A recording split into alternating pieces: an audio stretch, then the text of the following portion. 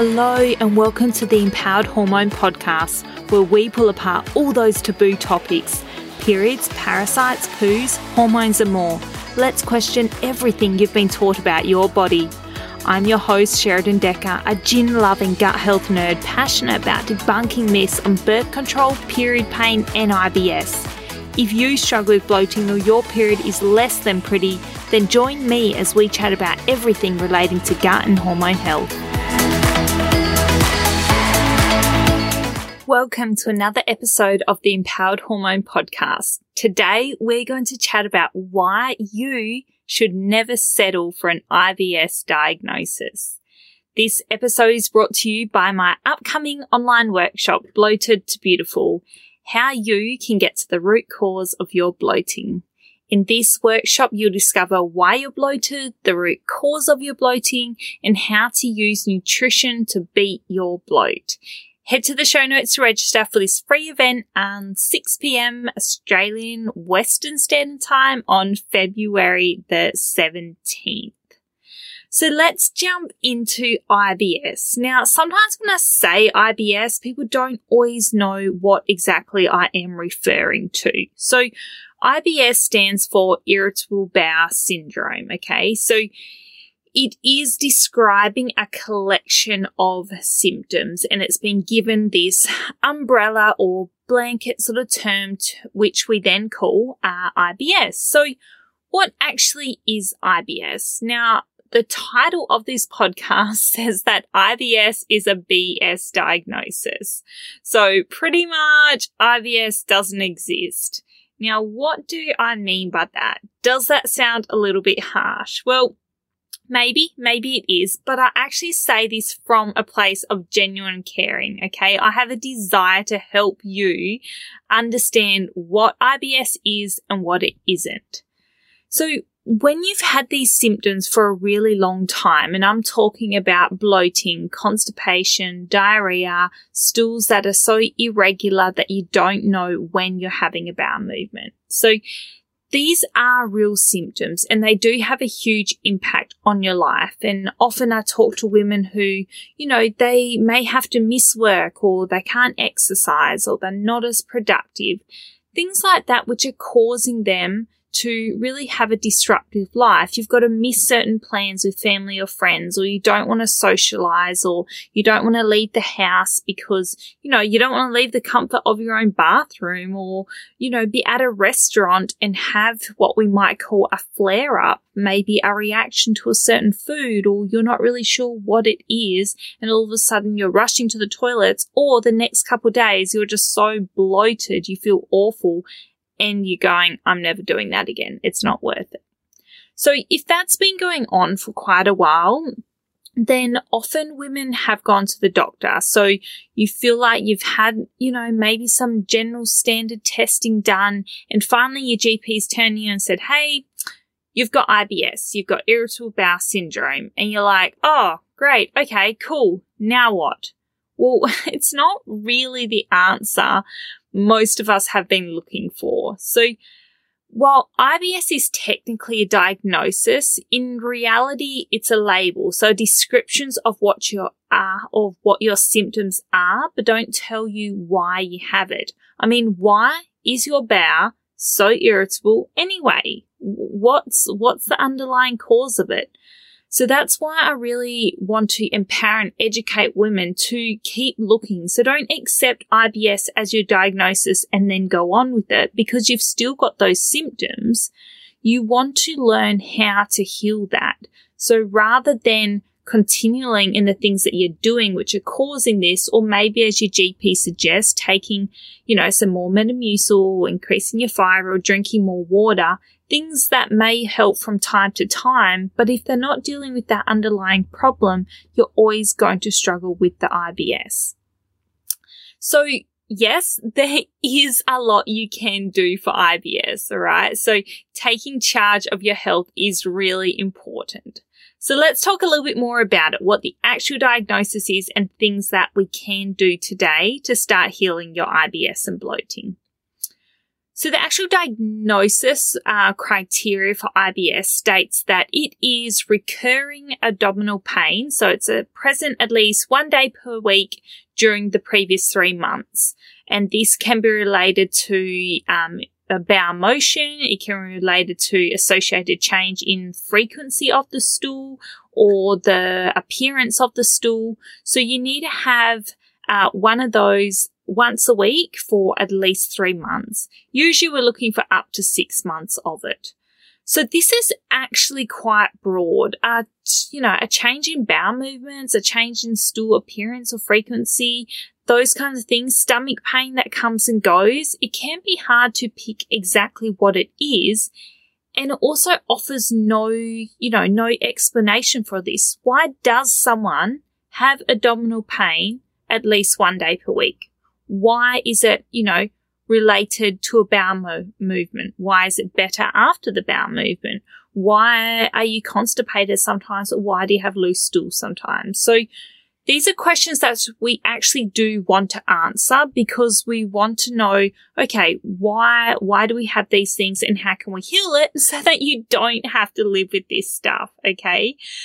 Now, I had my own experience with IBS, and it actually went on for a really long time. I predominantly struggled with constipation, and I couldn't figure out what the cause of it was. I felt like I was doing all the right things. I was eating well. I was drinking lots of water. I was exercising. I was, eating vegetables and fruit. I had all that fiber, but I actually, might go once a week, which actually is not normal. So some people might go, I feel fine going once every couple days, but did you know that that's actually not okay? If you feel fine, that doesn't mean it is fine, all right? So your feces are made up of, toxins and waste and bacteria from within your body. So you need to be eliminating regularly, once a day minimum, to actually remove this waste out of your body, okay? So especially women, when we're talking about hormone production and removing estrogen from the body, we need regular bowel movements, okay? Otherwise, that estrogen can recirculate through the body and have these damaging effects. So when it comes to IBS, regular bowel movements, for me, yes, it was constipation, but why? What was it? Now, I didn't know what my IBS was related to until I did the GI map, so until I did some functional stool testing. And I'll jump into that a little bit later.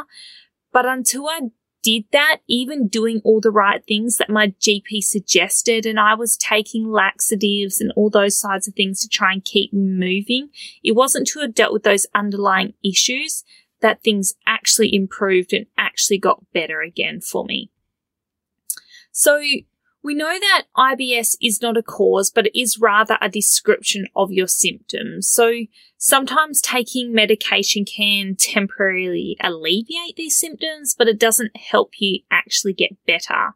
So, for example, your symptoms may be abdominal pain, bloating, diarrhea, but the underlying cause could be food intolerances, bacterial or yeast overgrowth, or malabsorption of malabsorption of nutrients as well. So if you're unable to stop taking laxatives and your symptoms just keep coming back, then you know that that root cause hasn't been properly addressed. So symptoms are our body's way of telling us that something is wrong. So it's like, Sheradyn, something's out of balance here. You're not having regular bowel movements. Or some people, they, may go 5-6 times a day and things just keep moving through them.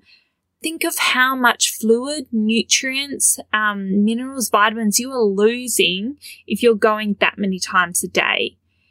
Now, you want to figure out whether, if it's a reaction to food or whether there's something else going on. So the best way to do this, like I said, is running stool tests so that you can actually see, hey, there's parasites. So, for example, I had 2 parasites in my gut, plus the yeast overgrowth, plus leaky gut, plus food allergies. So there was actually quite a lot going on there. And I don't see that in all of the women I work with, but I do see that in a lot of the women. Now, Particular parasites can be linked to changes in bowel motions. Candida can be strongly related to bloating, and food allergies, like for example, if people are struggling to digest lactose, it can cause what we call like a flushing effect, and within maybe an hour or so of eating it, you may be running to the toilet. Gluten or even some legumes may have the opposite effect. So they may be really hard for your body to digest if you don't have the right bacterial balance to break them down, and therefore you can get really bloated from them because they're actually fermenting within your gut, so they're not getting broken down properly, and then your body struggles to pass it through your system, which can cause you to get constipated. For me, cutting out gluten did make a huge difference, especially working on healing and restoring that balance within my microbiome as well. The other changes that we notice is legumes sometimes as well, like I said, and then garlic and onion. So these are actually what we call high FODMAP foods, and I will touch on that in another podcast, but these foods are quite hard for your body to break down and digest.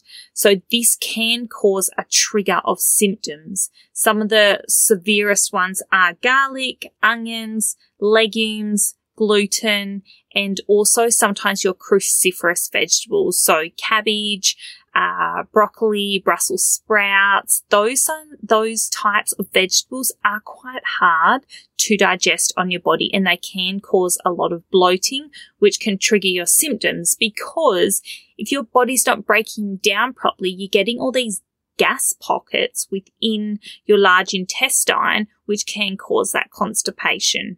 And when you've got that excess gas, that's when we tend to typically see that pregnancy type bloat.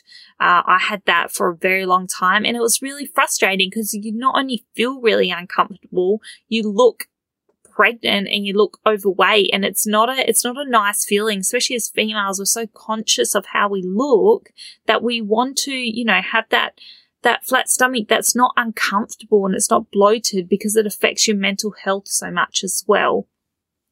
So IBS, like I said, is a collection of symptoms. So whether it's, like I said, IBS-C, so constipation, IBS-D, diarrhea, or some even go with IBS-M, which is like a mix. Some women find that they, or men as well, they alternate between the two, okay? So for some symptomatic support, the first thing I would usually say is, hey, try remove FODMAPs for a short term, and see how you go with that. Jump online, have a little look around. Now, FODMAPs is a short-term solution, so it's only 2 to 6 weeks, and then you start to reintroduce those foods back in. It's really just to see what foods are triggers for you. The other things you can do if it's constipation and you're tired of relying on laxatives, you can try high-dose vitamin C and magnesium in the morning and the evenings will help to keep things moving.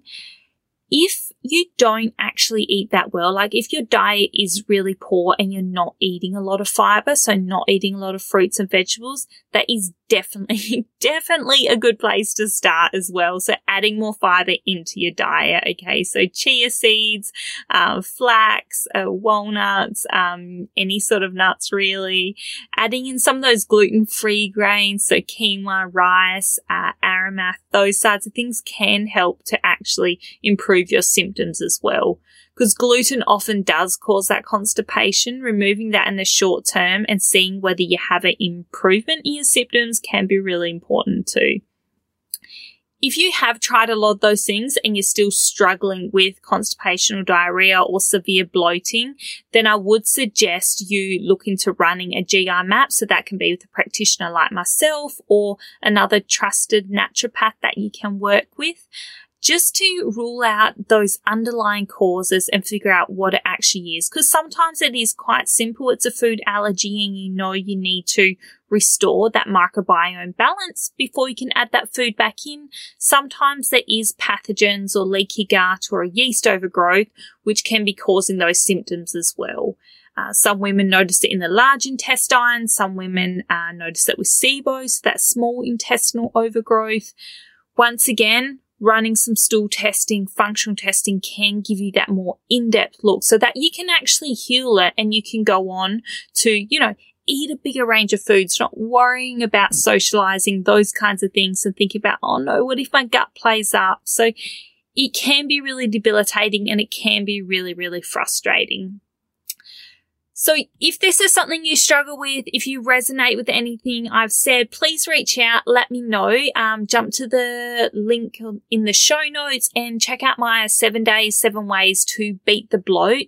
That will give you a lot of information on bloating, IBS, how to get to the root cause, things, practical things that I've talked about today that you can implement into your lifestyle to make it easier and better for you. Otherwise, find me on Instagram, send me a message. I love having a good DM and a good chat there. Jump on my website to read some more information. But yeah, please reach out. I'd love to hear from you. Don't forget to subscribe, and I look forward to talking to you soon. Thank you for listening to another episode of the Empowered Hormone Podcast. If you know a female who needs some empowerment, please forward, repost, tag or share, and let's get women talking.